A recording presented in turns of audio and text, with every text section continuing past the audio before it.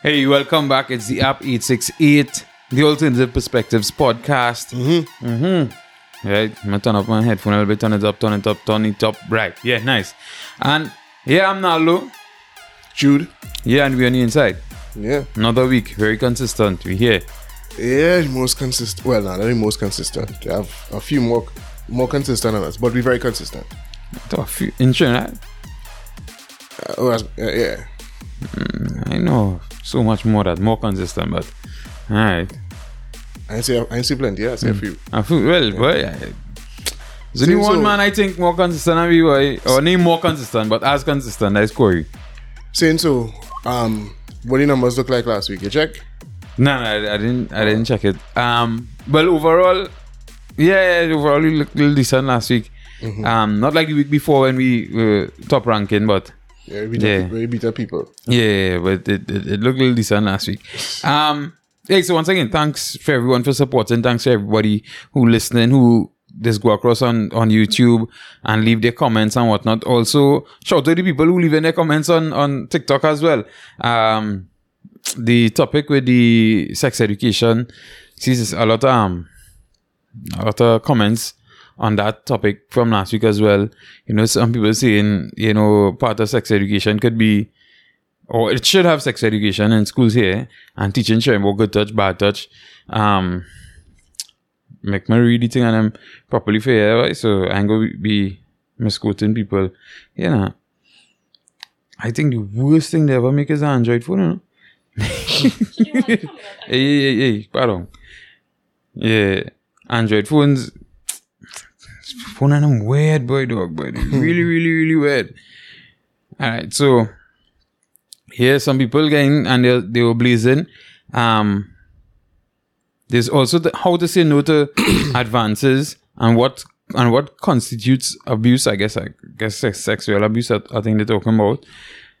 Sex education is so much more than just the mechanics and STDs. It should be about managing interpersonal relationships and issues around gender violence. No, it's kind of funny you brought up that because I didn't know you was going to talk about. Well, we wasn't going to talk about that. Just, you know. No, yeah, but it's kind of funny you brought up that because I had a long conversation with my daughter this afternoon about that issue. And I'll say to that the same thing I asked her when she kind of was going down that road. To what avail?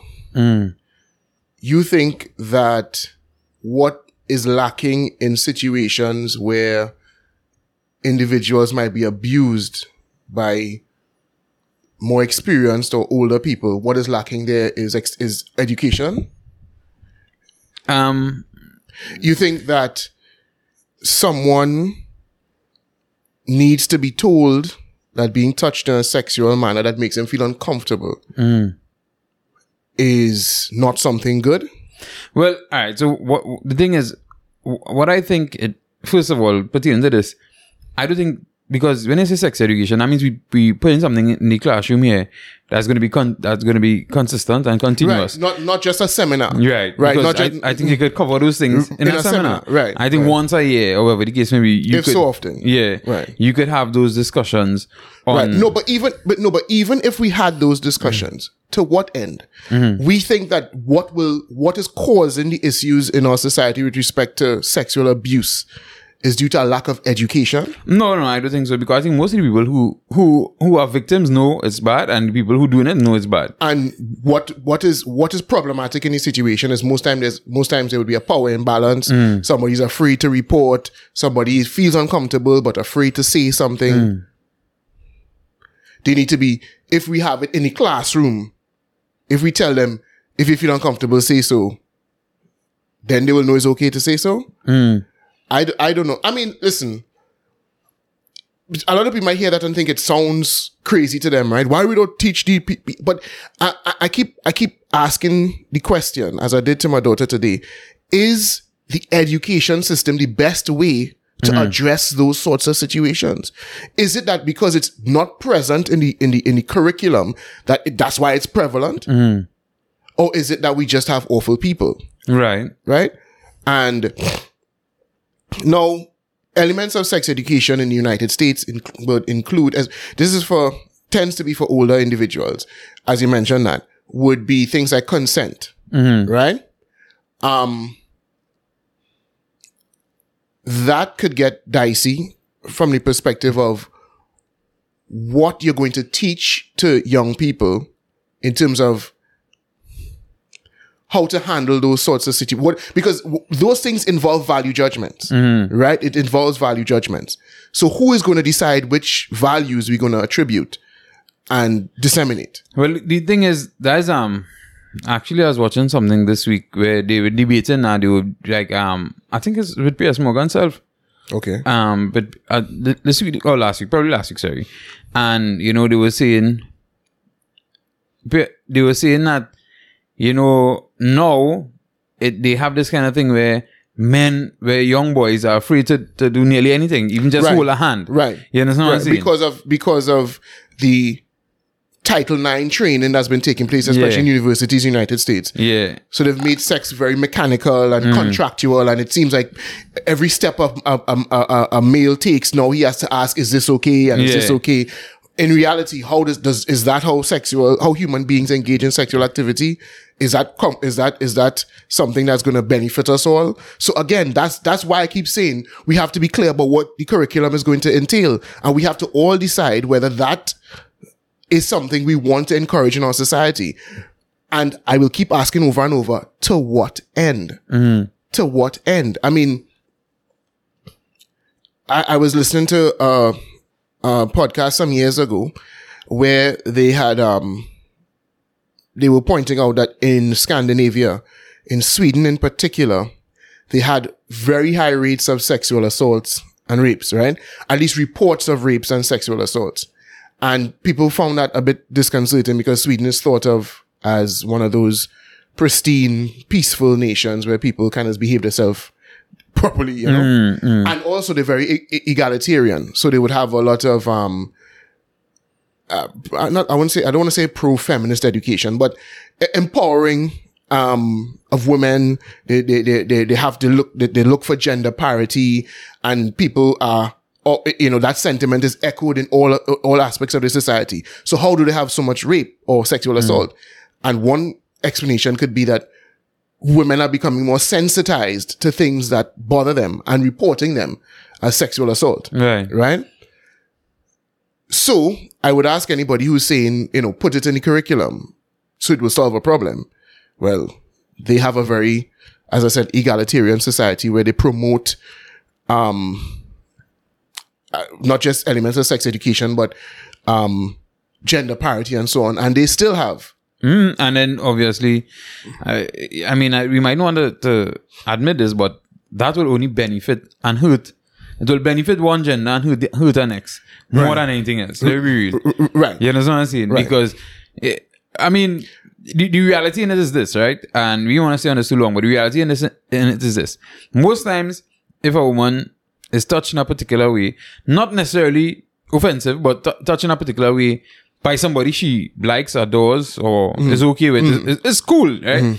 But if somebody who she don't like do the same thing, probably just put their hand on her shoulder. You understand what I'm saying? So in a situation, they could simply, we go and say, if somebody come and just touch your shoulder, hey, bam, you might say, oh God, you just go in and slip your hand down. And that man getting in problems, and is real pressure for that man and his life, right? But the thing is, nearly any woman come and touch a man on his shoulder, hey, what's he saying? And a man will never be like, oh my God, you offended me, you understand what I'm saying? Right. So it could infantilize women and make men seem predatory by nature. Yeah. And that's a risk you will run. But I mean, I might concede that maybe we do need some sort of, maybe it might be good to have, sexual awareness campaign or a day in schools or something. As I say, I think it could be done in those kind of seminar a day. Because if you run that, let me say, one day every year, right? Or if you want to push that as far as say one day every term, and you have different topics, right? And you continue to do that. At least children will go through that for at least, let me say, start them from standard 1 to form 5. We're looking at, they'll get 8 years of that basically. And I will concede, okay, let's try it. But Naldo, I would bet my infinite wealth, right? That it would make not one jot of difference any longer in 10 years' time. Whatever it is you're trying to minimize, it's not going to be children barely listen to adults when they're talking about things of an academic nature. How attentive you think they're going to be when you're discussing things that are kind of weird and squeamish? And no, thinking about it now and talking about it. So today, my daughter and I were having a conversation. She was talking about some girl in her school or some girl in her class but she was telling me about the girl, and she was saying that the girl tell her she's a pansexual. Or the girl say she's a pansexual. Right. I was like, wow, that's a bit much for 11-year-old to be walking around saying about themselves. I mean, the internet, the internet exists. Yeah. So then is it that it might really be necessary because to counteract these weirdness? Well, no, I think. You think that's what they want to teach them? Well, I think that is what a lot of them want to advance in the sexual education courses. But apart from that, I think that is best counteracted in the home. Right. I think that the education system is barely managing to teach people what the education system is meant to teach people. Right. Which is how to count and how to read. They could barely get that right.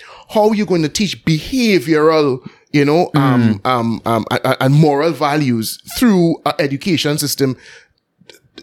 Dog, that's not the best way to have that counteracted. That the best way for ideas for children to be able to,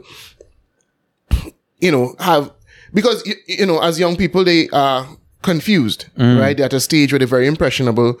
They haven't fully developed. And then unlike with us, where those kinds of ideas didn't come to us until we were much older. Now their favorite YouTubers are talking about their sexuality, and they're 12 and 13. You know what I mean? So, you now have to be in communication with your children so that you could ease them through this phase, so they can.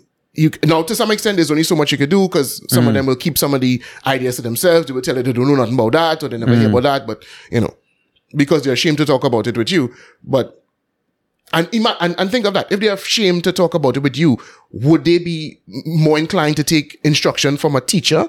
You know what I mean? So I think that is best combated in the home. And we cannot outsource parenting. Well, you see, I think some people might say, in a well-structured home or a decent home, fine. But that's always the excuse. Yeah. That we can't trust that all the homes will teach it. And that's a risk you could run, but ultimately your child is your responsibility. And you have to prove to me what is the danger to society if I choose not to talk to my children about sexuality. You know what I mean? How is it greatly impacting you? If I'm derelict in my duty, to guide my child sexually, how is that of harm to you? You understand what I'm saying? So, okay, some households mightn't have it, but that doesn't mean that you should usurp my right to not impose, but to try to inculcate the values I adhere to in my own children, simply because you feel some other parents mightn't do that. So leave what is for the home in the home, and let the schools focus on what they're supposed to be doing. And they're not even doing a very good job of right now, which is teaching you how to count and read. So in closing, I just think the education system is geared towards what the education system is currently geared towards is not even achieving very well. So let me master that first. Nice. Yeah. Right. Let what should be taught in the home be taught in the home. So why are we talking about people and people doing their jobs and people mightn't be capable of doing the job that's assigned to them, right? Yeah. We saw within the last few weeks here. Well, I mean, last week we saw the DPP saying that what they will say dropping the charges, right, against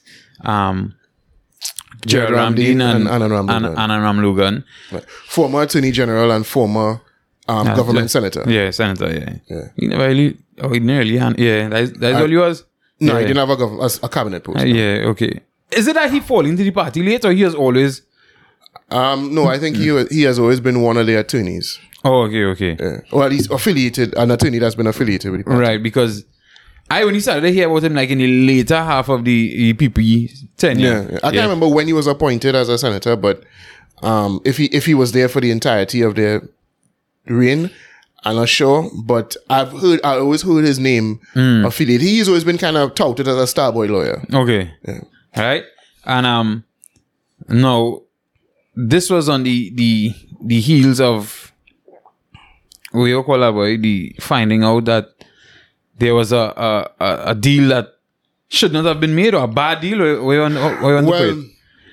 whether it should have been made or not is up for debate, because the government is saying, or at least Faris Al-Rawi, who was the Attorney General at the time, whose office requested and endorsed the agreement, he is saying that, what else were we to do? That it was, that's how we were going to be able to secure his testimony and get at the root of the corruption and hold the people in question accountable. So what else were they to do? People have mentioned presidential pardons. Why they didn't offer a presidential pardon instead?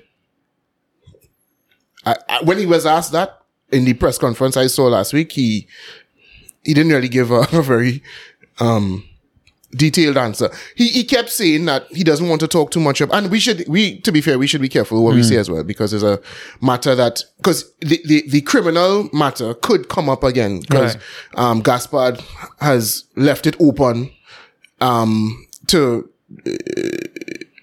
returning to relay any charges, right? So, because it may become a criminal matter in the future, he's saying he had to be very careful with what he's saying, right? But I don't see why he couldn't answer that question, as in why wasn't a presidential pardon considered. I think he said something about the DPP, because the thing is, there was a plea agreement and then there was an indemnity agreement. Right. The indemnity agreement would have been the civil side, which is what the Attorney General's office was involved in. And then there was a plea agreement that was negotiated between the gentleman's lawyers and the DPP's office. Right. And it was under that condition he was charged, he was convicted of the crime and ordered to pay a fine. But so those two things were different. So I don't know if the reporter meant that the Attorney General's office should have offered a pardon, a presidential pardon, or the DPP's office should have opted for a presidential pardon instead of the plea agreement. But for whatever reason, not the plea agreement. Yes, instead of the plea agreement. But for whatever reason, the indemnity agreement was arranged between the Attorney General's office and Vincent Nelson. For those, we should, put this in context. Vincent Nelson, now King's Counsel, he would have been Queen's Counsel then, who is a Jamaican-born British attorney. I don't have to say alleged, or he claims, or at least the government is claiming, that he contacted the AG's office back in 2017 and informed them that he was part of a kickback scheme involving the former Attorney General and State Senator Gerard Ramdean and Anand Ramlogan, right? In order for state briefs to get to be selected to do and paid to do state briefs, he was giving them a kickback. And when he went to the Attorney General's office, he was concerned about civil liability, right? I think the argument he's saying is he was concerned about liability in general. But the Attorney General's office could only really speak to the civil liability, which would be, okay, you have admitted that you were involved in these schemes, so you'll have to pay back the money. Right. Yeah. Right? So we're going to pardon you for that. You wouldn't have to pay back no money, right? He is claiming he was given assurances that he would never face any criminal charges. The Attorney General is not really being clear as to whether that was the case. In the press conference, before we get to that, so what we should say is that that's what happened. And then he entered into a plea agreement with the DPP's office, and he was convicted and charged in order to pay a fine, right? However, all of this was supposed to be, he would be the state's main witness in the case against Anand Ramlogan. The people who were getting kickbacks. Allegedly getting kickbacks. Well, based on his story. Right. Getting kickbacks and arranging the whole process, right? Well, I think Jared Ramlin was accused of facilitating the kickbacks. Right? To Anna Ramugan. So right, so he was supposed to be state witness and give testimony to that fact. He had a notarized statement. He gave all the evidence. Apparently, he presented all the evidence of his testimony and so on. And his testimony is in a notarized form now. But he was still to give evidence directly in court against those guys. But before that could have happened, he brought a case against the state, alleging that the state breached the indemnity agreement that he signed with them. And as a result, he would be withholding his testimony. And because that case for the state breaching the indemnity agreement is before the court and taking a long time to be decided upon, the DPP said that he couldn't keep the two accused in limbo for so long. So that's why they're dropping the charges. So that's the context behind what happened here. But to your question, whether they should have or should not have done it, it looks bad now, but they would argue, what else were they to do? Right. In order to secure the testimony. But they had all legal right to do it. I think that is the main question, because some people making it seem like they didn't have the legal right to offer that. I don't know that anyone.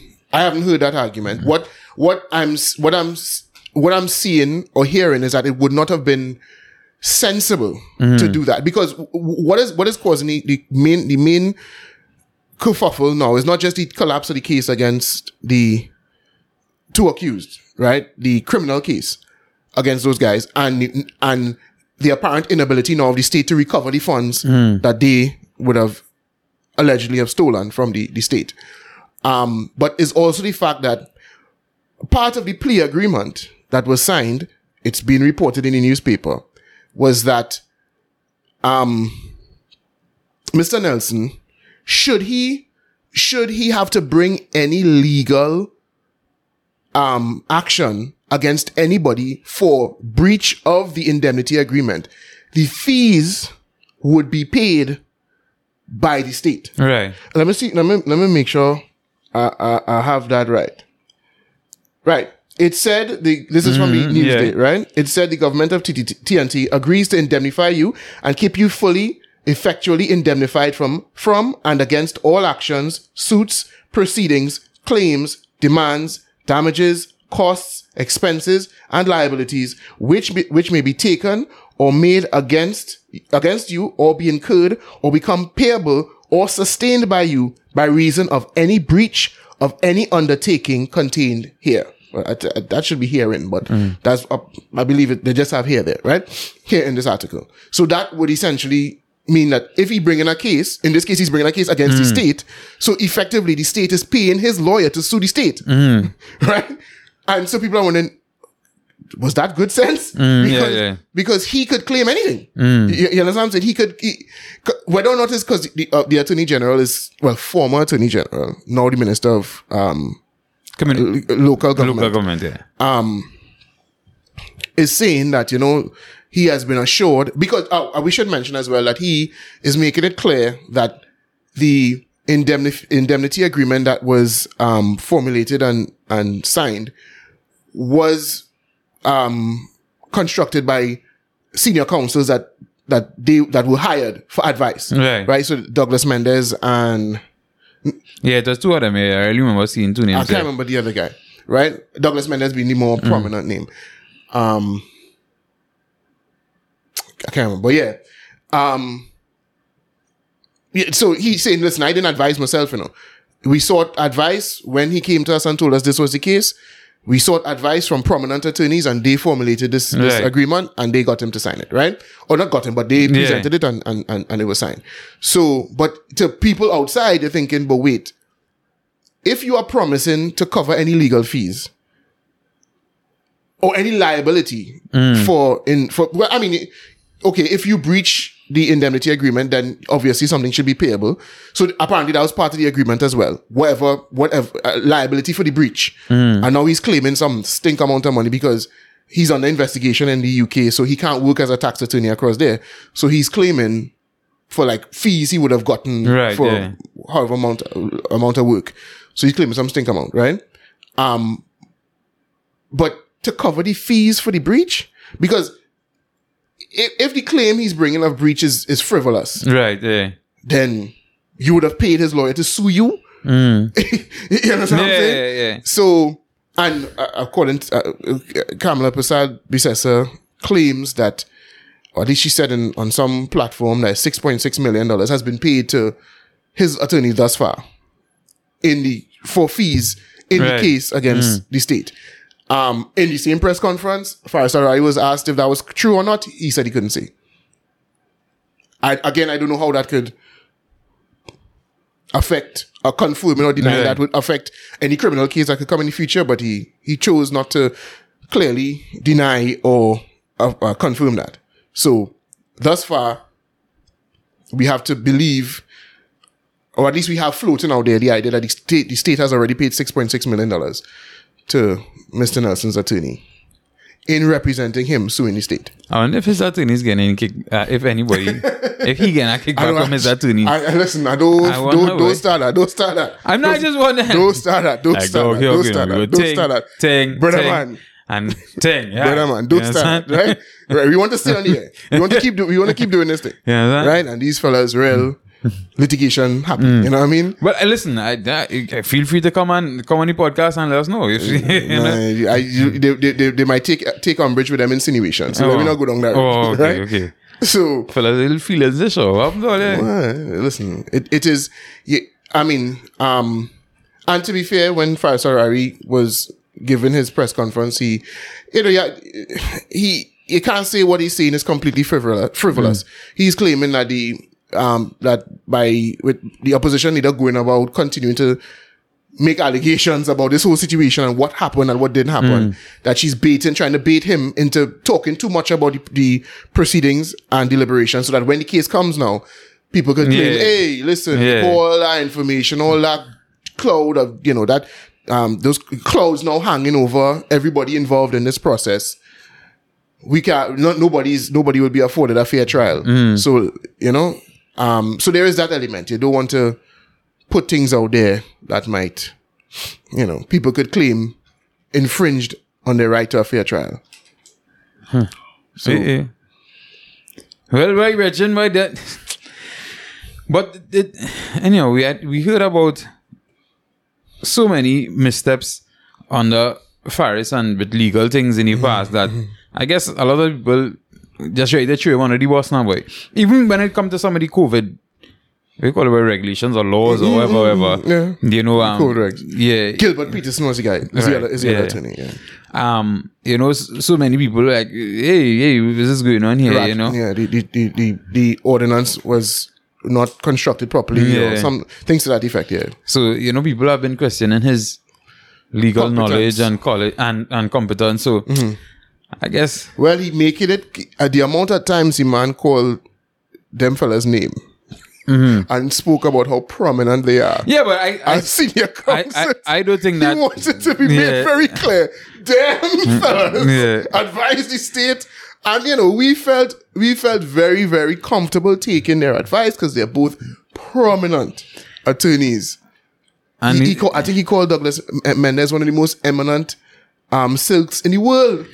The thing is, I don't think that should help him because you are Attorney General. I think you should be well learned. Well, I mean, yes, them fellas senior counsels, but we would hope that even if they're trying to advise you to do something that might make sense, you just stop and say, as Attorney General, I find I could see where this could come back to bite the taxpayers. Yeah, he should have been more more on it. Yeah, in that respect. Yeah. I think so. So, I think, as I say, I think this ministry now might suit him better, right? The thing is, as I was, I don't know how I ended up watching our press conference last week, but when I saw him deliver the press conference, again, he looked in his element. He was, and when you see press conferences conducted by other members of parliament, other cabinet members in particular, he comes in stark contrast because he makes such a effort to be respectful to the reporters. Now he wouldn't he will still spin you and not give you a direct answer, but he makes every attempt to be. He disarms any criticism by being very humble. Right, he doesn't come across as arrogant like the rest of them. So I think I see him as, when I say prime minister material, not that I would vote for anybody as prime minister. Right. You know what I mean? But I think he has the qualities that would attract people to him. Right. And to vote for him as the leader. You're saying he's moved something like Manning. You know, yes. Like, you know, and even though the pressure on Manning, he could still stay calm. Yes. And he could thing and yes. So, and when he done it, he's still getting nothing from Manning, you know, but he feel good. When Manning don't talk, he kind of feel good. But you might hate the policy, you might hate whatever it is he came to talk about, but you feel disarmed. No, you don't feel like coming at him with swords drawn because he was just so respectful and humble in the way he spoke to you. Whereas when other cabinet members speak, you know, they kind of draw the ire of, well, some of these journalists, the ones who have at least some balls, you could tell that they're a little bit more comfortable going at them, jabbing them as much as, you know, soft jabs, but jabbing them still. Because those fellas just come toting a vibes on them. And I mean, I saw somebody was saying that Stuart Young was insinuating that, you know, he posted on social media that it could never be a breach of any legally sound agreement or of law to give evidence to a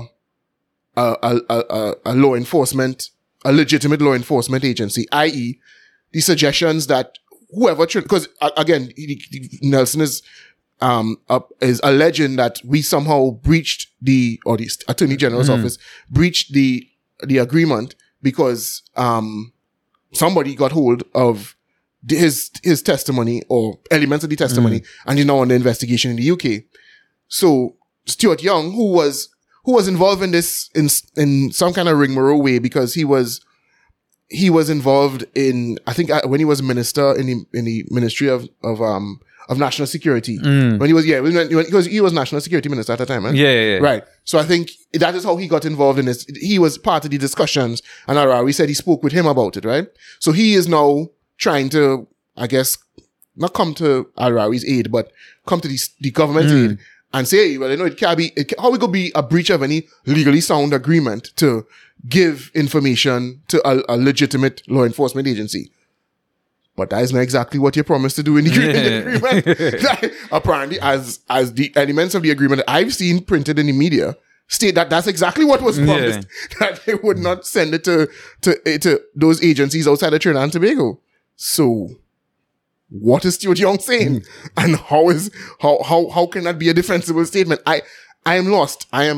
So to speak to your question of whether there was incompetence somewhere here, well, I mean, it's starting to look so. Starting to look so. It's. When I. It's starting to prove. Where I saw that, and it was printed. They had a statement printed. I was like, he really said that? Because if he said that, then it has to be that what is printed in the media as elements of the agreement had to be wrong. It had to be wrong because I think that's exactly what you promised. And if what you're saying is, well, we could never promise to do that. Why did you put it in the agreement? And then if you put it in the agreement and you can't promise it, then you deserve to be sued. That's how it works. I am lost. So, and the Prime Minister obviously is not confirming whether he knew anything about it. Faisal Arawi is not confirming whether the cabinet approved that. Because then cabinet might have approved the funds. Well, no, I mean the court. If the state is sued, the cabinet don't have to approve the state of the pay. But I think they're trying to minimize where this could splash, right? Who it could end up on. Because remember, there was one non-disclosure agreement. Well, this was an indemnity agreement. It was a non-disclosure agreement that it appears the Prime Minister didn't know of when it was arranged by the Attorney General's office when Al-Rari was Attorney General. Yeah. That was with Daryl Brown. Smith. I keep calling man Brown. Yeah, that one could run and one can't. One very fit and the other one not. Yeah. Right. But yeah, so there was that incident, and it appeared that the Prime Minister was not aware that had happened at all. That the Attorney General's office was consulted for the construction of that non-disclosure agreement that happened with him and their woman. So maybe he didn't know about this agreement. That is what we're talking about. We want a Prime Minister who do micromanage. You understand? Who do call to find out what's going on the bottom there and thing. You know? Yeah. So and who not bullying, sorry. This government has a game plan that if you say the same lie over and over, you hope that people will believe you. This first matter is no different, as it involves the government virtually bullying the Trinidad and Tobago Police Service to launch investigation after investigation into legal. You understand? People are wrong. You understand? That was a Gary Griffith reference, by the way, before people jumped on. Now I would have put in the clip. I would have put in the clip. My bad. But but he's not confirming whether he or cabinet, or he say he didn't have no involvement in. No, his actual statement was the government of Trinidad and Tobago doesn't play any role in the criminal prosecution of anybody in Trinidad and Tobago. But nobody asking about the criminal prosecution. They're asking about that indemnity agreement, which was specific, which was strictly civil, which was a civil agreement for a civil action. But to update, I don't know if he answered directly yet. And to be fair, I'm not so sure if he knows the difference between the two. No, I think he knows. 100% he knows what the difference is. I think he just doesn't want to get involved in any way, shape, or form. He doesn't want the mud splatting on. That is the man who say that if you go by a bar and the thing spread in the bar, everybody is going to die, you know. You remember? Everybody, and, you know. And he also say though, don't lie. Yeah. And if you could go out and get shot and killed, just stay home. Though, it's not our duty to make it safer for you to go outside and socialize. But find something better to do in your house. So that leads me to question sometimes what he knows and what he doesn't know. No, he knew. I'm sure he knew very well. He just trying not to get involved in, because like I say, this could end up splattering on a number of people. It's already not making the former Attorney General look too good. I'll be real honest with all you, dog. I being real honest. Something about me that's finding it real easy to forgive Faris, boy, dog, boy. Well, for the same thing I was just telling you. Yeah. It's the same thing I was just telling you because of his nature. I had hated this man for this mass and coward family thing, dog. Yeah. I hated this man, you know, dog. I being real honest with you, you know. And on any given day, I think if I see him, I will smile and give him a bonks, you know. Because of the man's personality. Yeah, boy. That's the same thing as now telling. Yeah. He's very disarming because, I guess, some might say he's charming. So because he's charming, he's disarming. So he is good prime ministerial material in terms of what people elect and why people unfortunately, we don't pay very much attention to the substance of politicians, only the style. And he has the style down. To close off this topic, if he was supposed to run on the PNM side, I think PNM winning the election for the next few years while he around. Yeah. And people mightn't like that go and see this, but for the race aspect of it as well. Because I think PNM people accept him, right? PNM main stronghold voters, they accept him. And I think for the people who this kind of vote race, and might be willing to kind of look past the color. When I say the color, the parties, I could see they being easily swayed. You know, because as I say, arrogant, you know, Yeah. And he kind of look like me, well, not me, but you know, them. Yeah. I could see it happening for them. But you're going on, I mean, PNM, well, feel free. This is free advice I'm giving you. You only going up for PRO again. Right? I don't know why. Well, you probably when it's time for the election, and election them come, Dr. Early might, knight him or something. I think if he was the man to go, they would have put him forward now. If he was the man to replace Dr. Early, I think they would have. Well, but then again, he would have to be the prime minister. Yeah. Because he would.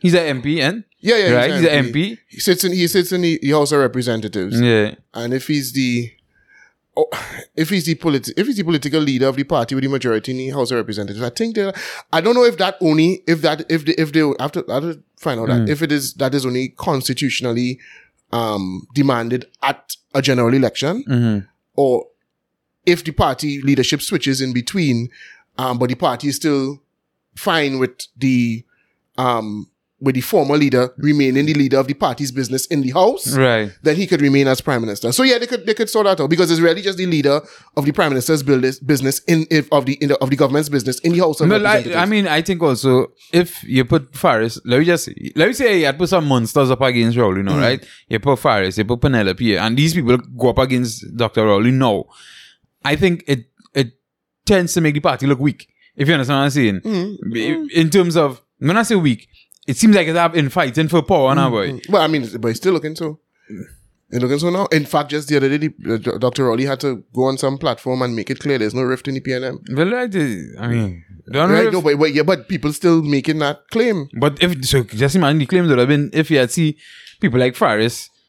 I didn't want to say Penelope, but Faris and one or two of the other more popular ministers there. But if Imbert, if Imbert, just imagine Faris, Imbert, and Rowley going up. So I think what we had to do, I think you just had to let the election time come and then you hand it over. I don't know how internal party politics does work, and if that's possible, if he could just do that, if he decides not to run again, if they'll have to have a snap internal election to decide somebody else, or he could just, he could decide who. I don't think he will be able to unilaterally decide who will go forward. So they'll probably have to have a snap internal elections to see who goes up. So maybe that's it. Maybe they wanted to wait till closer. Yeah, I think they want to make sure the bond looks strong. So when they're going forward, because anytime it looks shaky, they know the opposition and the and them fellas and them. But I think they should get the people used to Faris from all now, because he would be, I think, a good way to paper over the cracks that forming in the government, in terms of forming in the support for the government from the public now. Yeah, well, you go see how it go. I mean, Faris, let me go for yourself. I want to say nothing else right now. Talk to me.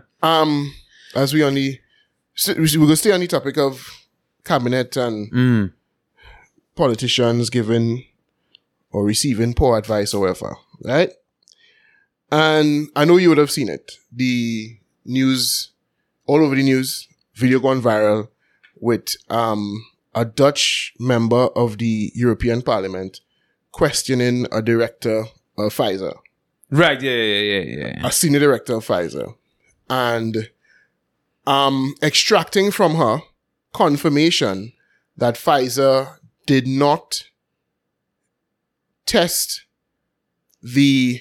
Is it that they didn't test or they weren't sure? I know she said they didn't test. Okay. They didn't test. That's what she was asked, and she confirmed no. Okay. She said no, we didn't know, but it was because we didn't test. Right, We didn't test the vaccine's ability to stop transmission. That was not part of the protocol, the testing protocol. Right, yeah. Right? Was the Pfizer COVID vaccine tested on stopping the transmission of the virus before it entered the market? If not, please say it clearly. If yes, are you willing to share the data with this committee? And I really want a straight answer, yes or no, and I'm looking forward to it. Thank you very much. Regarding the question around, did we know about stopping immunisation before it's entered the market? No. We had to really move at the speed of science to really understand what is taking place in the market. And from that point of view, we had to do everything at risk. That was just, we should be clear that was specific to Pfizer. As far as I'm aware, I don't know if AstraZeneca ever made those claims that it stopped transmission, if they studied transmission, or if Sinopharm ever produced any information. Well, the thing is, you barely get any information at all about that, Right. Any at all. Yes. Yeah. Yes.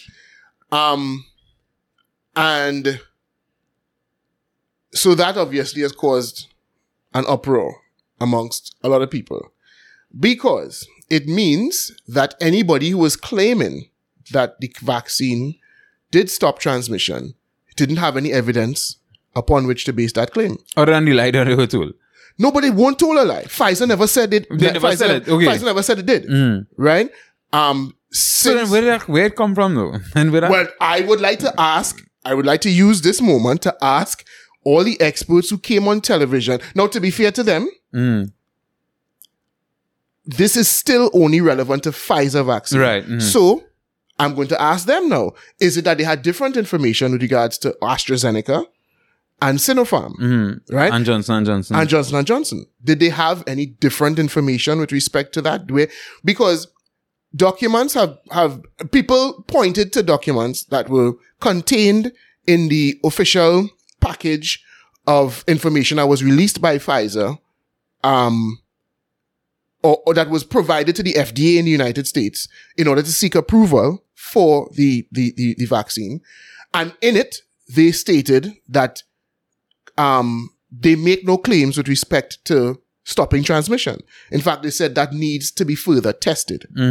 Right? They made claims with respect to the studies that they did and the prevalence of the virus in the groups that were vaccinated and unvaccinated. They made comparisons and said, okay, there's a X% efficacy against symptomatic COVID. Right? But they made no claims with respect to transmission.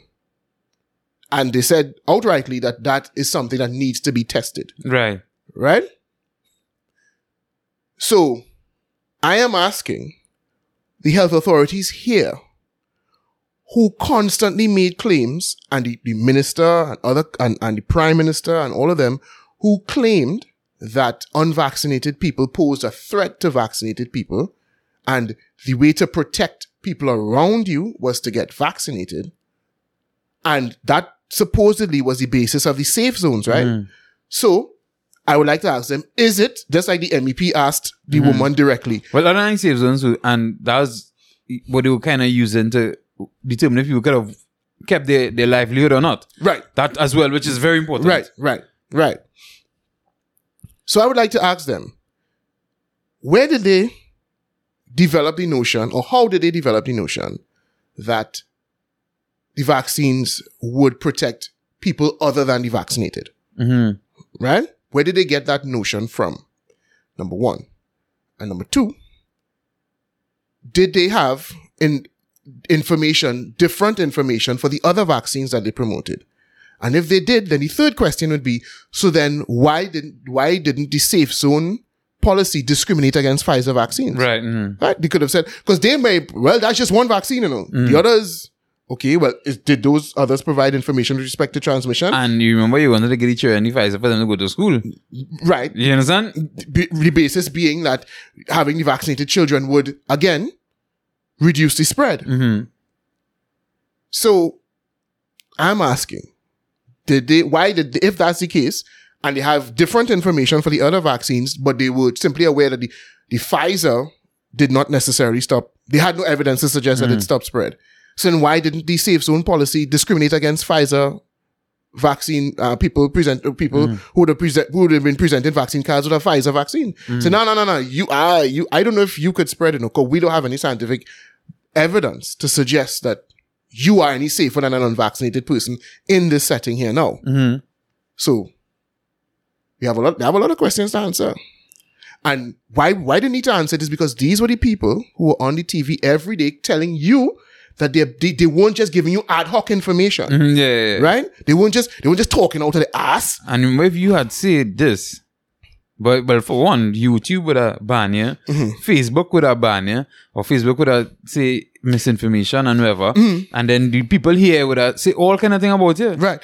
No, and the thing is, nobody is saying it doesn't stop spreading. Well, I mean, I think it's clear now that, you know, the vaccines don't stop spread. But that's not even the contention. The contention isn't even that information was wrong. I want to know, where did you get the information that formed the basis for you recommended that people get vaccinated to save the people around them? Where did you get that from?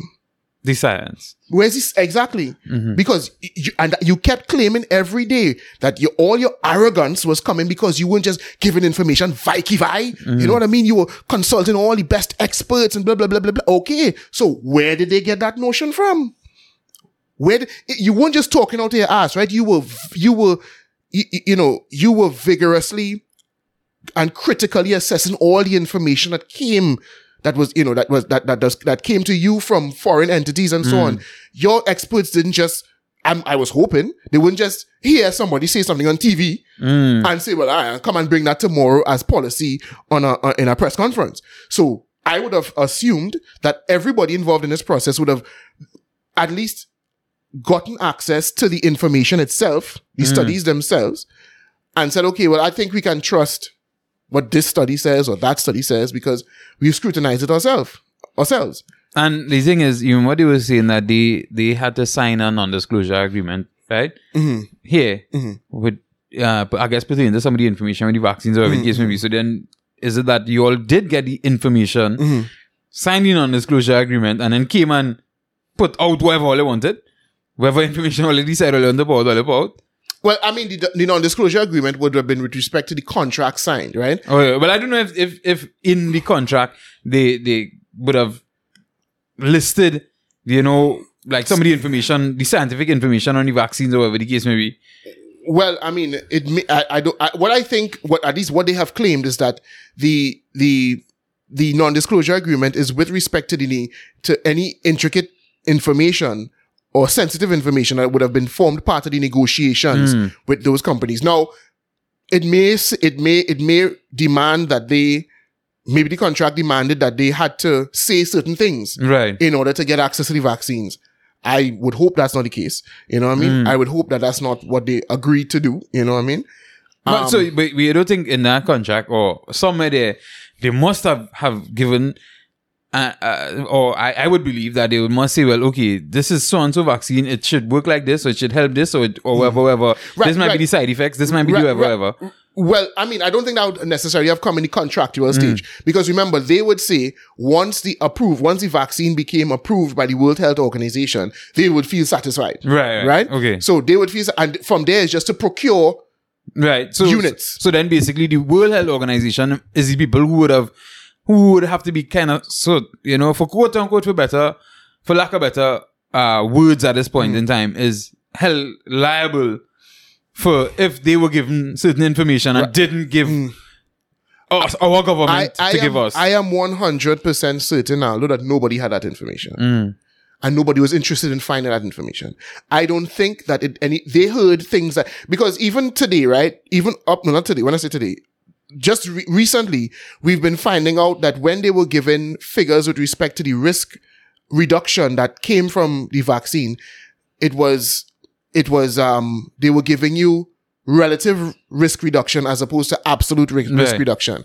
And there's a huge difference between those two. If I tell you have a 15% greater chance of getting shot if you open that door, then that sounds ridiculous. You would say, I'm not opening that door. But if the chance of you getting shot if you open the door, to begin with, was 1 in 10 million, then a 15% increase in that doesn't make much of it. You will still walk through the door. Yeah. Right? So what they were given was the 15% difference. When they said things like it was 95% effective and 80, right? It was relative risk reduction as opposed to absolute risk reduction. Now, that doesn't mean the vaccines are no good or that they're wasting time or whatever, but it's just, that would have been helpful information to put everything in context, right? So you would have, because you are deciding whether to take jab or not. And you want to know, okay, if I don't take the jab, what is the chance of me? And if I take the jab, what is the chance of me ending up in a particular situation or not? And if the risk was minimal to begin with, then you might, even if it's an 80% reduced risk, you might be like, the actual chance of me ending up in the ICU wouldn't have been a big deal anyhow. But that's not what they reported. But I say all that to say that you think the health authorities here were interested in that? They just hear 80%, 90% effective. Don't talk. They will ask no more questions. And they hear somebody parrot something somewhere and somebody say, Joe Biden say if you get job, you ain't gonna get it. And then, they hear Rachel Maddow or whoever say it on MSNBC and then, all right, cool. And that becomes, and those are which is fine, but those are the same people who would claim that all of the information they were giving you was rigorously vetted information. They weren't just giving you information vi. Yeah. It was the best scientist. It was the best. Best. And the experts weren't just parroting. At least you would think they weren't just parroting what they hear. You understand what I'm saying? Who knows where you'll find out about mask efficacy in some time to come. Yeah. All these studies they've been quoting for you. Who knows what you might hear in some time to come? Well, you're mashing me up now, dog. I go in a place in Arima yesterday morning. Top dog, I bust through the door. No mask. They ain't asking for no mask. Bust through the door. Looking to head to the counter. You want to ball at me, boy, dog, boy. Sanitize in front. Whoa. And my mind is blown because I don't have to wear a mask. You're not wearing a mask. But you think sanitizing my hand. If I was to have COVID or you to have COVID, that is not... that's the chief thing that you need to do. Bro, I get real mad first, and then I start to process it. Is it that she really don't know? Is it that it's just pure ignorance? She don't know and she just doing what is routine? Is it that she doesn't know because she likes being on this high horse to shout at people sanitize your hand? And she just don't want to... I don't know. I think, as I've explained to you on numerous occasions, human beings, this is how their brains operate, right? They become fixated with routines and,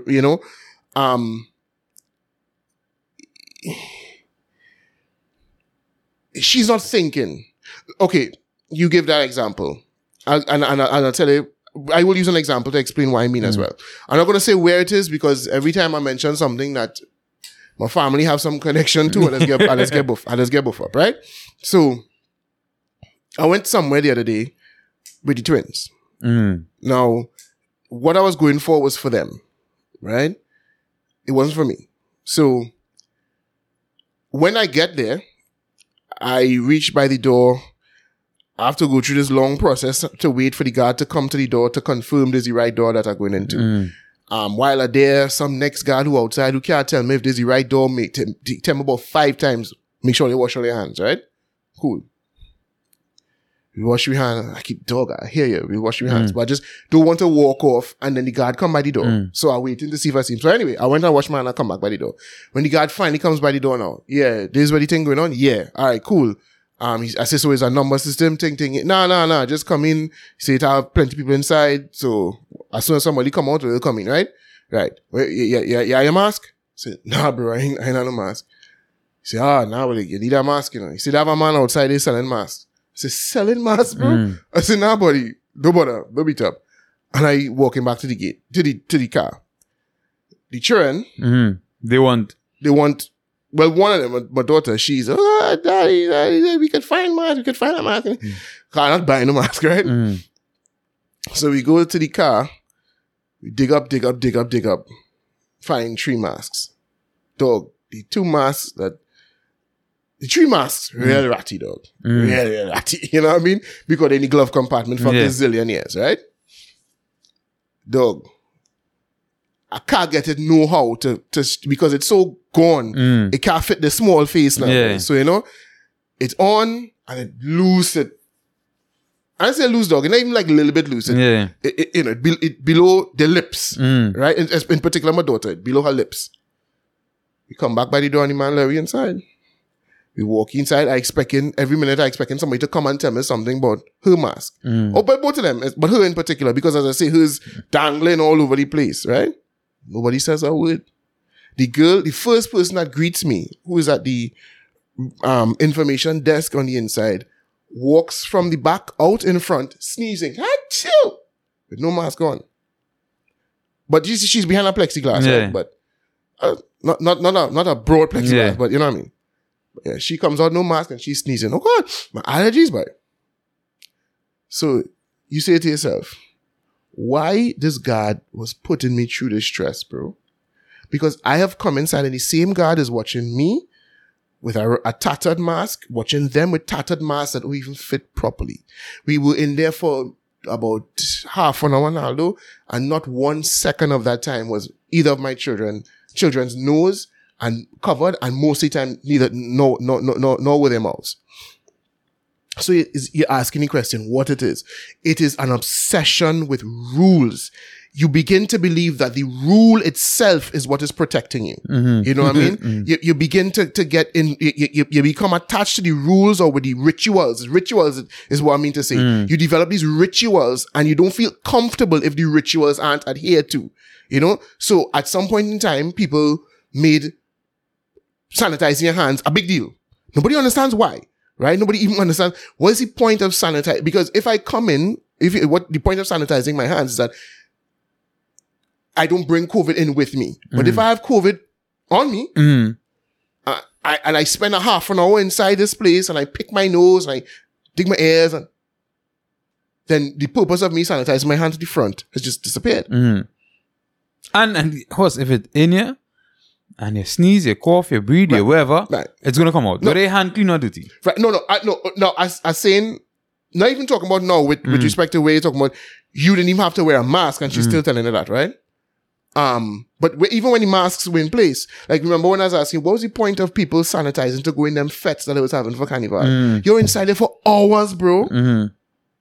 Hours. You wait for you to touch COVID on my car door. And I mean, I not sanitize, I'll come in here and saw COVID. No. The point of sanitizing is for you to get in and get out. Not touch nothing. And get in and get out. But you sanitizing before you go in an arena or something that you go and spend hours in, bro. Does that make any sense? No, it doesn't. But the ritual, they've developed an attachment to the ritual. And so if you remove the ritual, then all of a sudden, well, nah, boy, that is as if they were safe. They would act as if what they were doing before was making them safe, and removing it now all hell go break loose. You know what I'm saying? All hell go break loose. So it's a real weird feature of human beings, a defect, I would call it. I think it's a defect, but I think it's a coping mechanism. When we faced with things we can't control, we look to these stupid things to make us feel in control of the situation, and then we just get carried away with it. It's just getting me real mad now. But like when you start to behave like that, like you understand what I'm saying? Yeah. Like don't get me wrong. If it's a matter where I'm mask in an air conditioned place or whatever the case, when you come and shop by, and I think it's something that I need and I need to go there, I can't go get it anywhere else. Because actually it was apart from a washing machine I was looking for. So you know them things get real specific now. You understand what I'm saying? Me no problem with that. Right? You know, I'm asked to come in a place, no problem. And if you tell me where I'm asked and sanitize, I realize, okay, you real, monkish. When I say monk, referring to the show. Yeah. No problem. But then when I could come in without a mask and you don't have a mask and you're balling me and this sanitize my hand, I'd be like, wow, dog. It is crazy. It is crazy. And like I say, because when I say, nah, bro, I was going back. You would have let me not get what I came for that day for no reason at all. Because what you're asking me to do, you don't even care whether I do it properly. Well, the thing is, and I mean, obviously, that is a policy that the organization or whoever would have had. But none of the staff members said anything either. They went and they sat, and the woman at the desk didn't tell them anything. The one who wasn't wearing a mask and sneezing. Or at different points in time, different customer service people come and shift us around and move us here and move us there. So I know the excuse would be, oh, well, the security guard just doing what he is told because, he don't run the company, so thing, whatever. But then, if that's the case, first of all, he should at least say, yeah, dog, but their mask ain't working. You know what I'm saying? Common sense should tell him now. If it is that the organization is anal, then it should be like, nah, dog, their mask ain't working. But it wasn't, nobody in the place said anything. Yeah. And I'm sure if they saw them sitting down with nothing on their faces, then it would have been like, oh, but you'll need a mask to be in here. But the mask on their chin. But I mean, I think that's the situation. Some people, you need a mask. You don't need to wear it properly. Yeah. Just need the mask. As if it's a legal requirement. Remember when we were talking about the schools and this nonsense with you filling out these forms, and the reality is, what are you doing that for?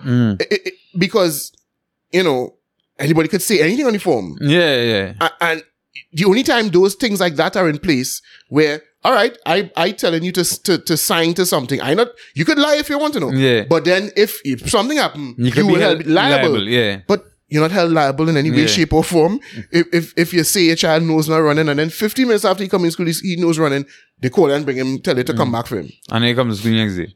If you're not running next day. So why are you killing trees every week to print these things? What is the purpose of that? What is the purpose of that? No, here's my thing, right? I tend to be more understanding to the security guard and them other weirdos. It's frightening when it happens in schools, because these people are supposed to be teaching the next generation now. So then I'd be like, oh boy, I shouldn't be brighter than the people who teach in my children. Because if I brighter than the people who teach in my children, I should not necessarily brighter, because it's not necessarily about intelligence. It's sometimes I tell these people, they quite simply, they could be of high intellect. You know what I mean? We have look how many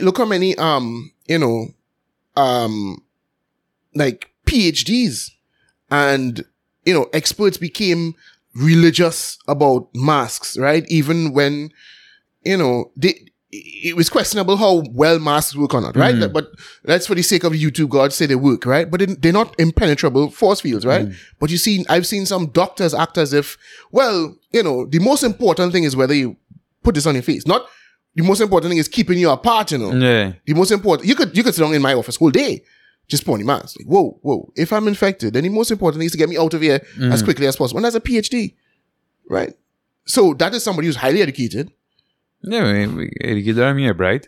Well, yeah, but even intelligence has different connotations. You could have, emotional intelligence. So I think which is more of what we're talking about here. Yeah. These people just can't regulate their emotions, so they become attached to these rules. Because if you sit and talk to them, most of them can't give you any argument. But you see, I think that is where it gets frightening. I think that's where Jordan Peterson is coming with warning them, because as much as, okay, let me say, especially on primary school level, nearly everybody could attain the qualifications to teach primary school children, right? But if you have people who are not emotionally intelligent to teach them, that's when it's go awry, You understand what I'm saying? And that's why, again, that kind of weirdness are going on in the States and them schools and things like that. Yeah. You could shit the teacher in each. Yes, you understand what I'm saying? Yeah. And because you have emotionally unstable individuals who are now dealing with young, impressionable people. So the thing is, you can teach them in school working, but you see the shit they teaching them otherwise is what's screwing over the society now, boy. And not just the shit you're teaching them otherwise, but even the way you deliver the curriculum. If you don't have emotional intelligence, if you don't know how to regulate your emotions, if you don't know how to allow your rational mind to rule when it should rule, you know what I mean? If you allow your emotional settings to override everything all the time, then how useful can you be? You could be the best expert in the world, but if you don't have proper judgment, if you can't ensure that you keep your emotions in check, then what use to you are the world? And I think that's what you saw a lot during this pandemic. You saw a lot of people who had a lot of knowledge and expertise who just could not exercise proper judgment. They couldn't critically assess risk. They couldn't manage their emotions in the face of fear. They couldn't use rational, they couldn't use logic and reason to dampen that fear. It was just an inability of people to control their emotions. And that's, I think, what you're seeing there. So it's more a lack of emotional intelligence than, whether they're bright or not. Because as I say, most of them wouldn't really, if you brought the facts to them, some of them would, but most of them, if you brought the facts, it's not like they would refute the facts, but it's just, but your facts will make no difference. I still, I feel better when I do this. So, to tell with you, I was having a discussion with, a lady the other day in Grand Bazaar, a stranger who chose to engage me in conversation while I was waiting to get something to eat. And, she was double masked, and the girl behind the counter was telling her, I can't hear you. Right. Because, Right. you know, so she's shouting. Because she decided to soundproof she mouth. right. So she's shouting, and it's a young woman, eh? She could have been about 30 at most, right? She's shouting. She said it was she's shouting across for the girl to hear. And so afterwards now, she's saying, and again, she's training to tell me, you know, this mask thing, you know, talking any mask and thing, whatever. Now, I know better than to get involved with people with them conversations, right? But it was... Especially one who went to mask. Right, exactly, right? So, but they're taking real long to prepare the food now. So she keeps saying, well, after she said, yeah, she started with, you know, it's so hard with this mask thing, you know, you can't make out people's faces, people could barely hear you, ting. I say, yeah, but you know, we have to do what we have to do. I said, well, you know, if that's what you feel you need to do, then I had no problem with people doing that now. She said, but no, but it's what you need to do. I mean, I know you're not wearing one, but you should be wearing one. I'm like, no, it's all right. I'm trying to find a way to not get involved in this, right? So then a guy came behind her, and he overheard the conversation, and he started to tell her, no, you see, it have a lot of people who don't understand that if you're sick or immunocompromised or something, then you are the ones that have to be careful. But it's not for everybody to be careful and whatever, right? So he kind of calmed down the situation a little bit. Well, I wasn't getting involved, but then, so he turned to me now, big man, she said, cause he went a mask, right? Yeah. He said, well, you see, big man, he probably feel he good to go. So that is why he feel comfortable and thing. And me in vex with him, but you know, I reaching up there in age and I think and whatever. I said, okay, no problem. We eventually reached statistics, right? Mm-hmm. And I started telling her, you know, that the guy was saying, you know, the deaths going down, they're going down again, you know, so, you know, people go start to calm down and thing and whatever. And I said, well, you know, listen, I think some people are unable to really quantify the risk here, you know. Yes, we have, but you have to remember these are COVID-related deaths. We don't know what sort of role COVID played in all of, you know, and all that. And the girl, funnily enough, she said, yes, I understand that, you know, I feel it's really just old people, you know, I really feel it's, you know, but I still like to wear my mask. What you gonna say to that? What you gonna say to that? She wants the soundproof she voice. What you gonna say to that? You know what I'm saying? And that's what, so I say all that to say that she is clearly, it's not that she really feels afraid enough. She friggin' ugly, dog. She must have bad teeth. You understand? Right. She would not have to wear 2 masks for that. You understand? She must have bad breath too. You understand? If she ugly, she don't need 2 masks. If she awful teeth, she don't need 2 masks. But it is just, this is what makes her feel better. She knows that she's not really at any great risk. She didn't say, oh, well, I'm wearing it I'm doing it because I have a granny home, and if I catch it and give it to her, it might be problematic or whatever. No, she just, all of the facts in the world don't make a difference to her because she would just feel uncomfortable if she took it off. So, that's the unfortunate, and unfortunate, yes, because it's dice people, do what you ask for. But that's the reality that, you know. And as we always say, if that's how you feel, just don't try to impose it on nobody else. Don't try to force somebody else to do it or get vexed with me and start to behave Karen like. You know what I'm saying? Right. Thankfully, I haven't encountered. I mean, I get a couple things about masks during this whole thing, but I haven't encountered many people, many Karens, right? Many mask Karens. Yeah, because, boy, I mean, talk about newness to share, right? We just, right? Yeah, boy, look to flip the switch. Just a bit off of what we was planning to talk about. Also, he said they found, well, now it's 3 bodies dismembered. Yeah, boy. Yeah. Things getting wild, yeah, boy. Yeah, boy. Seem very different locations, and well, all in essential. Yeah, but different locations. Yeah. Right. Well, the thing is, they say 2 in Cunupia, but the next one's in Cunupia, but just in the same area, right? Yeah, that seems real South Americanish now, boy. MS-13ish? Yeah. Well, like Mexican. Well, yeah, but yeah. It's Mexican and Central American, yeah. Yeah, but it seemed a little wild, boy. I mean, I don't know how to feel about what's going on here. I mean. Right, I mean, when it comes to crime in this place, we lost a 9-year-old. When I say we, the nation, not me. Not to me be clear to viewers and listeners. I didn't lose a 9-year-old, but the nation lost a 9-year-old boy to what appears to be random shooting in a parking enterprise. Right. But the thing is, people are trying to say that it was intentional though. I mean, I don't know. Because what they're saying, his father is on a murder charge in jail. And people feel like some people are saying that in his reprisal. So that's what people are saying. I mean, I don't know. We weren't there. I don't know the full story, but people have been seeing people saying that in groups. Well, it doesn't make it any better. Yeah. But so I say that to say that crime is a really depressing thing. Except for so now if anybody lost their life in the drive-by in Matarita, I'm sorry, because obviously it's a very shitty thing that happened. Yes. But that was kind of funny though. Yeah. Being honest, a car stole in the middle of a drive-by. Yeah. Man run out the car. But why can't understand how this getting it to reverse? Right. Because it is the road look flat. Right. So how does getting it into reverse? He was getting it in gear and why couldn't go forward?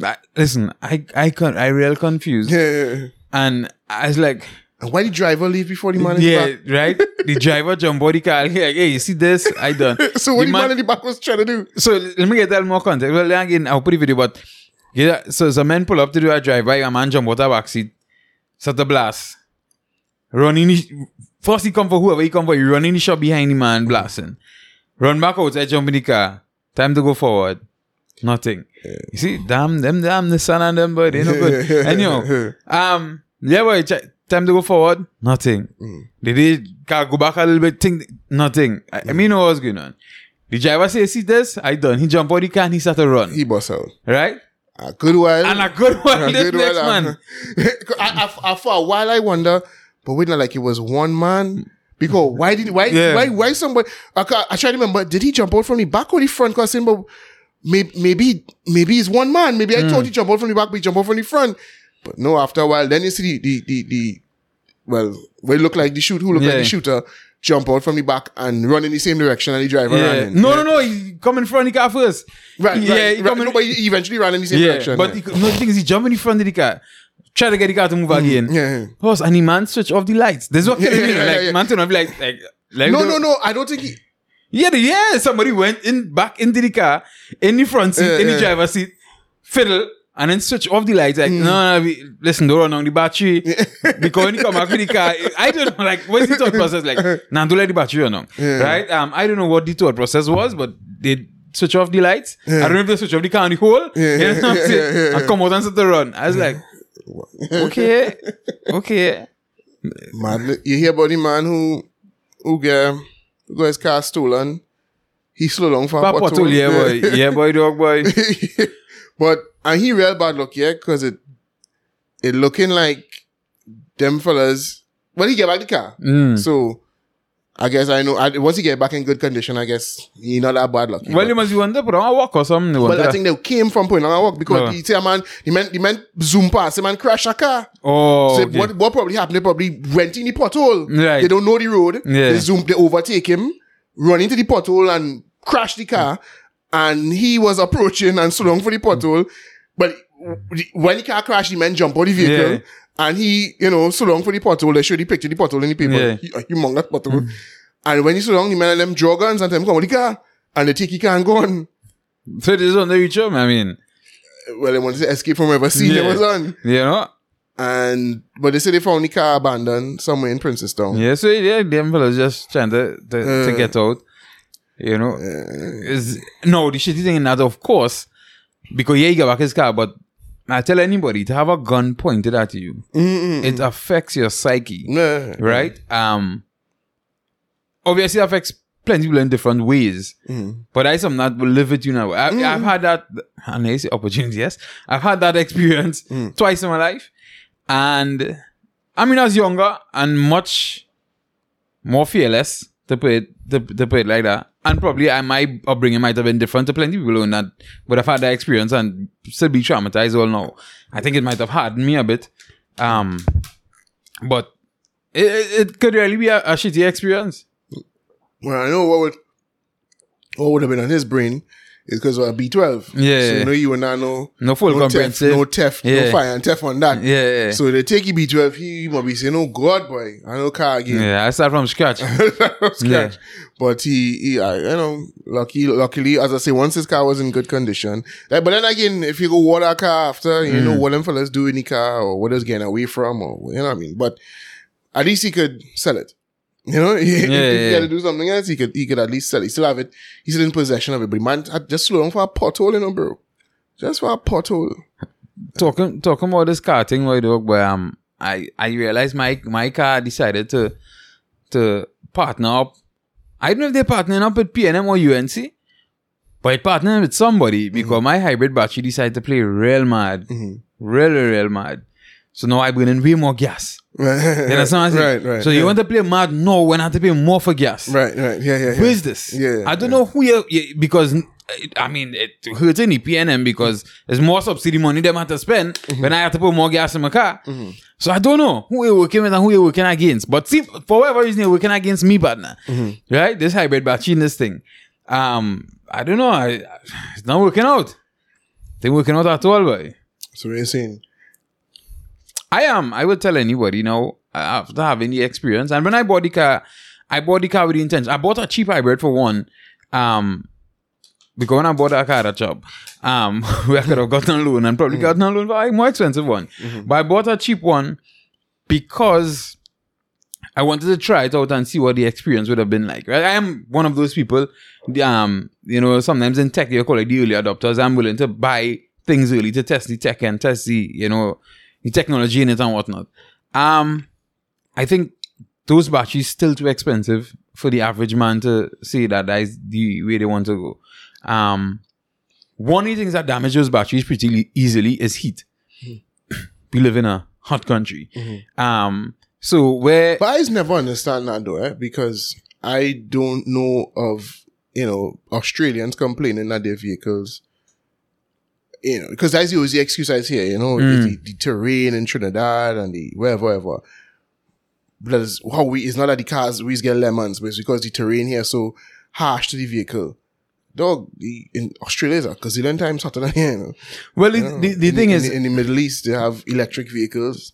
Them batteries just burn out. Or them must have over 40 degrees temperature. But if you live in a hot climate where summer temperatures regularly hit triple digits Fahrenheit, that's the upper 30s Celsius, or as a Brit, that's too damn hot, buying an electric car with a passively cooled battery pack like the Nissan Leaf or Volkswagen e-Golf isn't a smart move, unless you know for sure you've got somewhere cool to park it and charge it. Even then, you're better off with a car with liquid cooling. Well, the thing is, I didn't do the research across it to see what it's like, but comparing it to like Japan and the States, they still get more life out of their batteries than we are here. And generally here. But if you live in Arizona, in the States. So for those who ask about buying a Nissan Leaf in Arizona, well, I wouldn't do it. While I love the first generation Nissan Leaf, we own one right now and it's the second Leaf we've owned, I know that subjecting its battery pack to extreme summer heat without active cooling would kill the battery pack far more quickly than I would like. And Arizona's hot all year long. I mean, even in the winter it's cool down a little bit, but Arizona is stinking hot. You know what I mean? Nevada, stinking hot. But as I say, I didn't do the research in every state individually, right? But what they cater for like 10 years out of our battery in the States, generally, because obviously, as I say, we specify in the areas. In Trinidad, we looking like we just get 7 or 8 years out of our battery. I had to find out if it's different in the Middle East because, like I say, I don't know big expert, so I can't say, well, I've researched it and heard people in the Middle East complain or not complain. But I just find it strange that because we are a hot country, but they're much harsher climates than we have here. But what kind of, even I follow some people in Australia who in the car culture, and I have not seen much hybrid vehicles with them. Well, I know in the Middle East, they have a lot of electric vehicles. Right? Electric vehicles is the way that they're going. And it would be problematic if it was that their terrain. But the thing is, I'm not hearing climate would cause I'm not hearing much of the problems with electric vehicles and climate yet, probably because for one here, you're not coming across much of that yet. And two, I don't know if the technology might be a bit different for the electric battery compared to it should be worse because because the battery would take more load because it's pouring the car individually, right? No, but here's the problem. The problem is the charge and discharge. Because while the car is charging, if the battery is too hot while charging, apparently that affects the capacity of the battery. In a hybrid car, your car is charging and discharging numerous times just in traffic from here to town. But with electric cars, the same thing. But no, they don't really charge that much. The regenerative charging, though, is insignificant, right? The main charge you will charge when you park up somewhere, if you go by a supercharger, you go by a charger, or you park up at home charging. Probably you park up at home charging at the end of the day, at the cooler time, at the cooler temperature in the day. And that probably give you some sort of help or some sort of relief. It's best to avoid charging and storing your car in a hot place. If you can find a shady parking spot or cool garage, that will certainly preserve the life of your battery. Unless you know for sure you've got somewhere cool to park it and charge it. Even then, you're better off with a car with liquid cooling. Compared to it, keep charging and discharging, keep charging, discharging, in traffic, in the heat, car barely getting movement, barely any air passing through anywhere. Other cars use air cooling, where ambient air is either channeled over the battery pack while the car is moving or forced into the battery pack using fans. Since these systems do not actively cool the air, just rely on the movement of it, they're called passive cooling systems. And as I'm sure you'll know, if air is already warm, it's not going to help cool down a battery pack as much as a liquid refrigerant pumped around in the battery. Probably that is a part of the issue, but I just think that's one of those things that mechanics just see that they're not really sure about. Welcome to Recurrent. Today we want to talk to you a little about how heat and high temperatures can affect your electric vehicle battery and what to know about buying or owning an EV in a hot place. The most important thing to understand about batteries is that they provide energy from chemical reactions. Even in normal, healthy use of batteries, every time these chemical reactions occur, there is some loss of active material and waste, which is the root cause of regular old battery aging. Heat can age batteries faster than usual because high temperatures increase the rate of chemical reactions inside a battery, including the unwanted chemical reactions that make batteries degrade. Then it had to have a reason, because in the States, they just give it 10 years Because warranty. I'm almost certain that they would have lots of much more of hybrid vehicles in Australia. I actually clicked on the article, and the article said that the whopping number of electric car sales in Australia between January and March of this year, that huge number that's double the year before, well, it's 969 nice cars. You might be thinking, but Rich, I don't know how many cars are normally sold in Australia every quarter. 969 might be a lot. Well, let me fill you in, dear internet friend.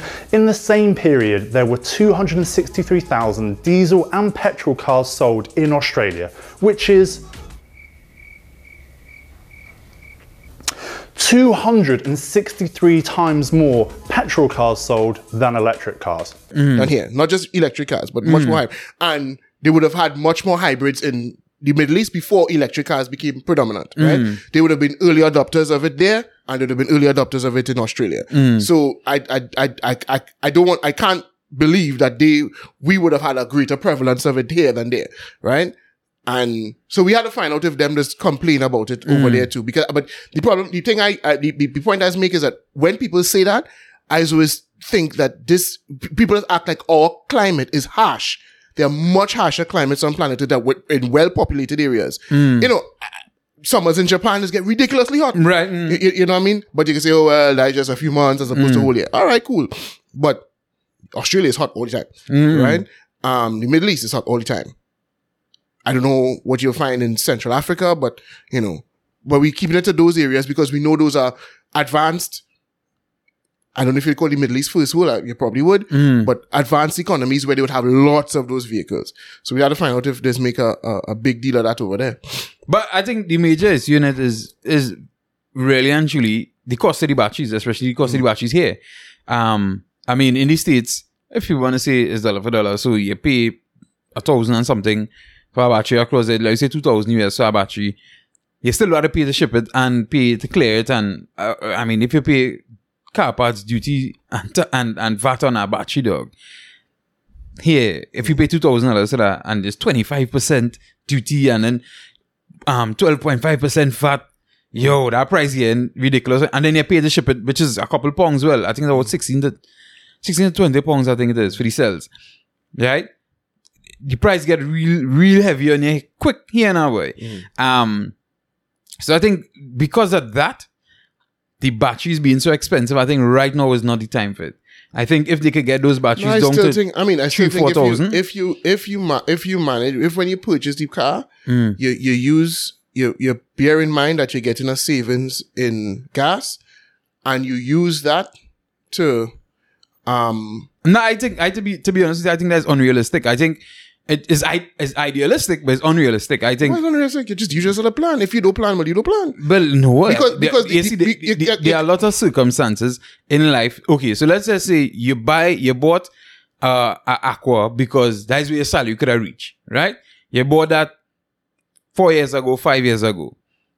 Things would have increased so much that whoever money you think you save. Listen, the point, what I'm saying is, you're saying don't buy it because it could run into problems. But you are saving when buying it. So saying that because you're talking about the expense of the battery, but the vehicle, owning the vehicle saves you money. So if you choose not to use that money to then buffer the cost or to cover the cost of having to replace parts, well, then that's you. But it's not unwise to purchase the vehicle. The thing is, as I say, one, what you're saying is being total idealistic and not realistic. Because when cost of living increase or things happen in life, money to spend. It's not like money to spend, right? That's one. So, and the thing is, compared to a regular car, the cost of changing certain things on this car is way more than on a regular car. And that cost could shock you. That cost could startle you. For instance, a water pump for that car is $3,000. That is the electric water pump. The ABS system that works with the hybrid system is $7,500 brand new. $5,500 used. Anything to do with the ABS on a regular car will never cost that much. Those parts right now are just way too expensive. Even if you're supposed to put aside, you save a little something and you save a little something. The last you will get from what those parts cost for a hybrid vehicle right now. If you any vehicle takes maintenance, right? You purchase a roll-on roll-off or a brand new vehicle, you'll get bunks for parts quickly, depending on whatever vehicle you purchase, right? You know that in the interim, you're changing just running parts and servicing with the cost of which is basically the same. When you start to run into problems, when the car reach of age, and then you start to run into the issues. And what I'm saying is, if you understand that I'm not telling anybody to buy or not buy. What I'm saying is, you are saying not to buy because costs are high. What I'm saying is, you are negating the fact that you are getting a savings from owning the vehicle. If you choose not to use that savings to then cushion the cost of when repairs are required, that's on you. But it's not to say that purchasing the vehicles are in and of themselves, because ultimately we're going to all have to purchase either that or electric, right? Which is going to come with even greater cost. The complete electric going to come with even greater cost. Because if you think hybrid battery is ridiculously priced, wait till you had to change a battery on a Chevy Volt, right? And you had to pay $14,000 US, right? So we are going in that direction.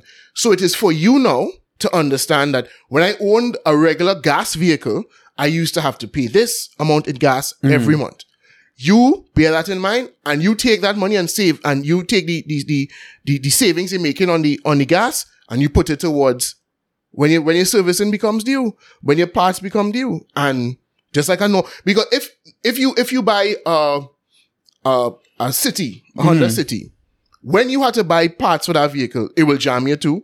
Right? But if you buy a Honda City brand new, between now and the next 5 years, if you get a Lemon, that's a different story. If you buy an Aqua and it starts to call for a pump next year, then you get a Lemon.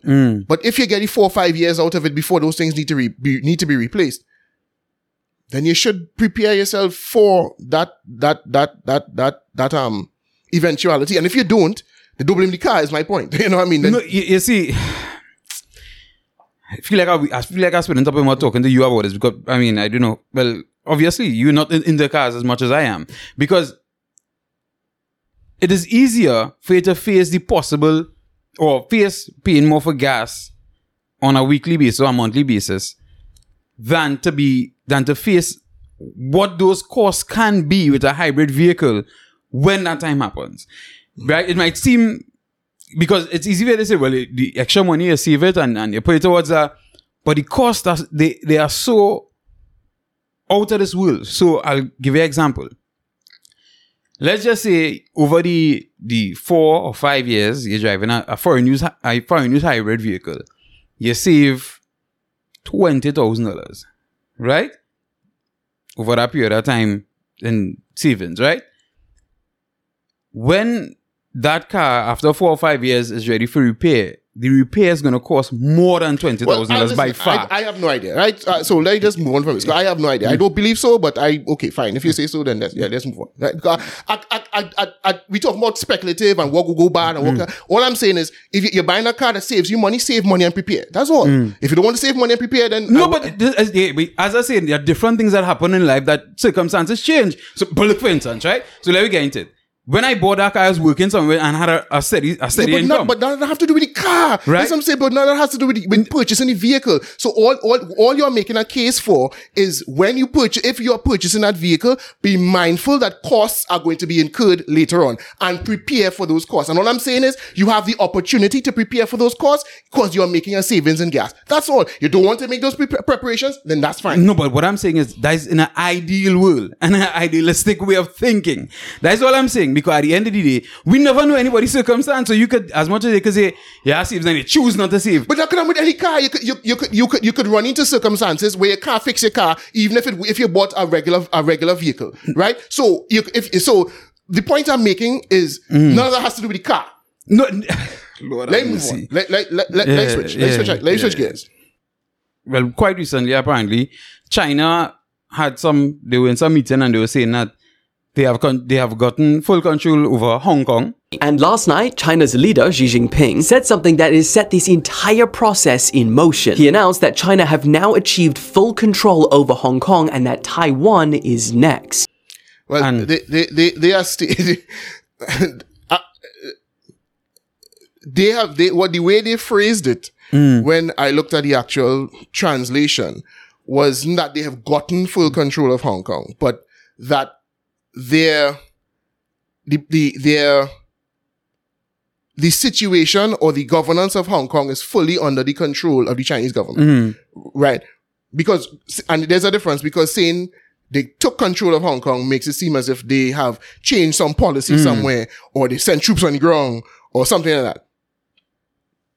When what it is pointing to in actuality is just the administrative process through which Hong Kong carries out their affairs or governs their affairs.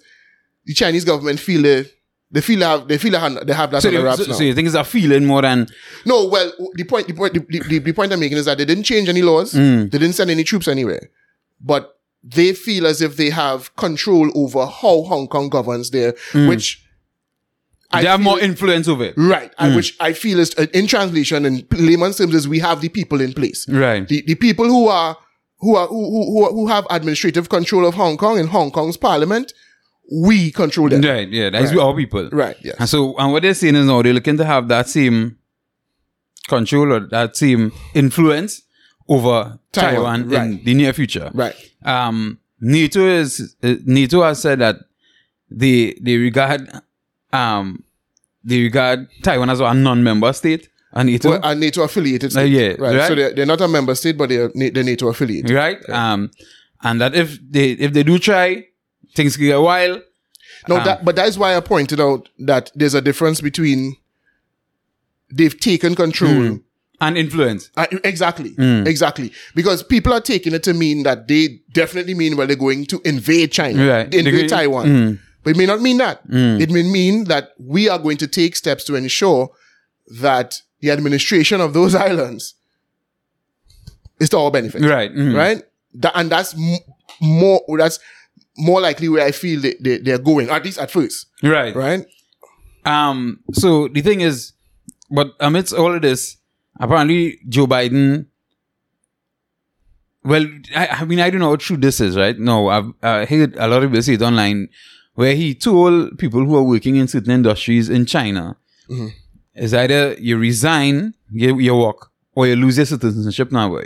The Biden administration is forcing American workers in China to quit their job or lose their US citizenship. Also, every American executive and engineer working in China's semiconductor manufacturing industry resigned yesterday, reducing China's chip manufacturing to zero overnight. Remember, semiconductors are essential for things like cars, phones, computing, healthcare, military systems, clean energy, and countless other operations. Well, I tried to find confirmation apart from that Jack, can't remember the name of the guy who supposedly reported it on Twitter, right? I haven't found confirmation of it in any other news report. But it is something that was suggested in the past, that if the Chinese government continue to saber rattle with respect to stealing intellectual property from the US and from other Western countries, that a way to retaliate would be to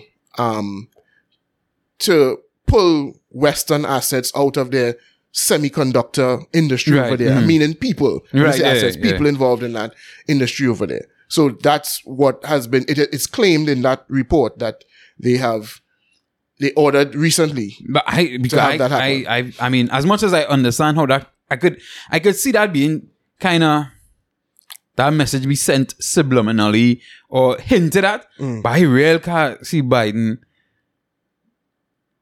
in his non-senile moments telling people that way. Like, no, I don't think he did anything. The White House would have issued the edict if that was the case.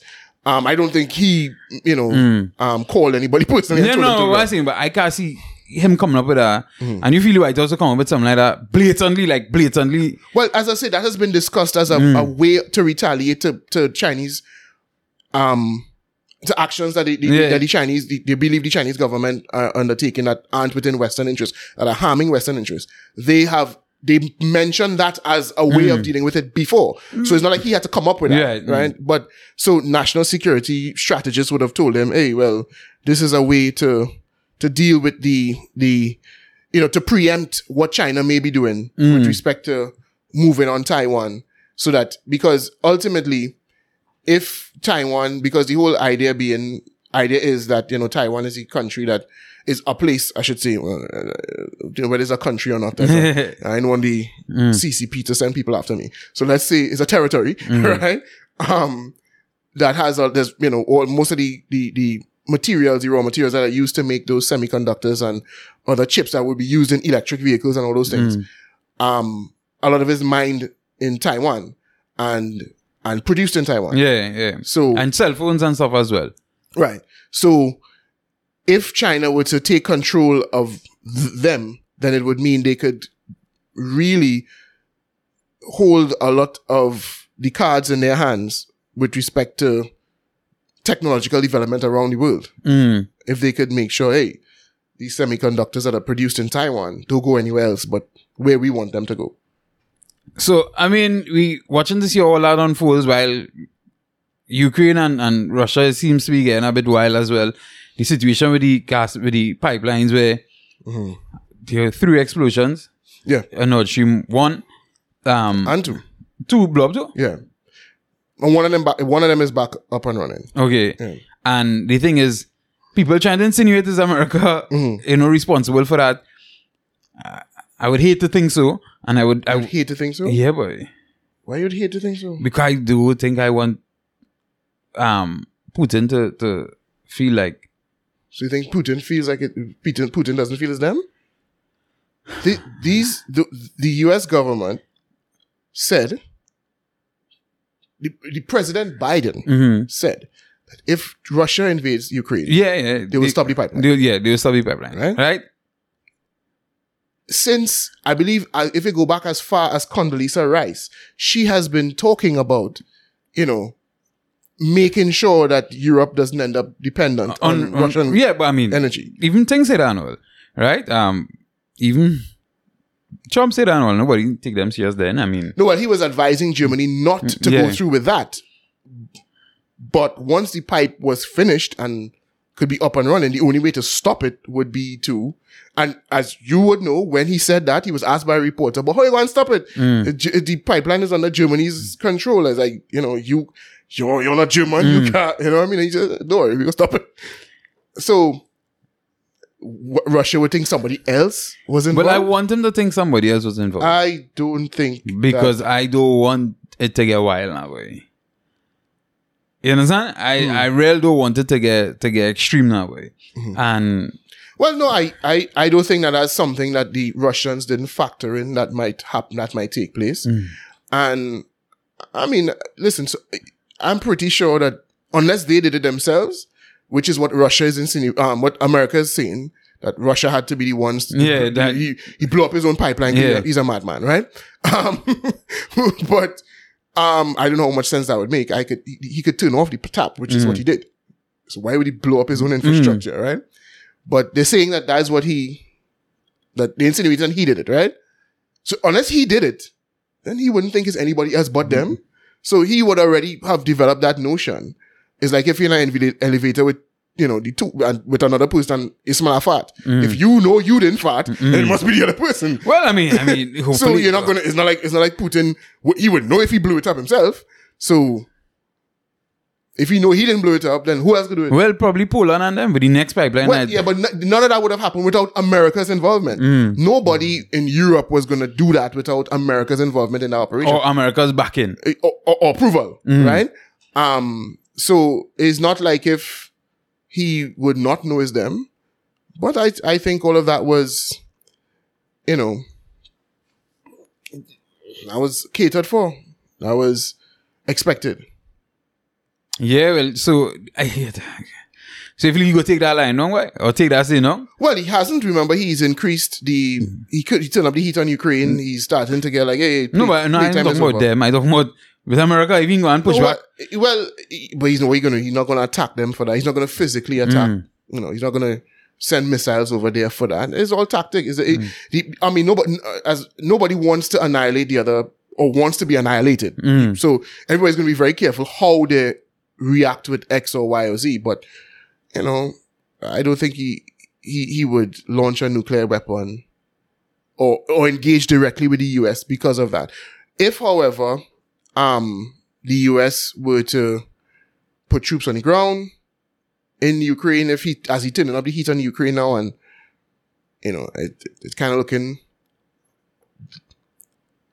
dire, or it could get dire pretty soon. If NATO was to decide, they're going to mobilize and, you know, send troops, then that'll be a different story.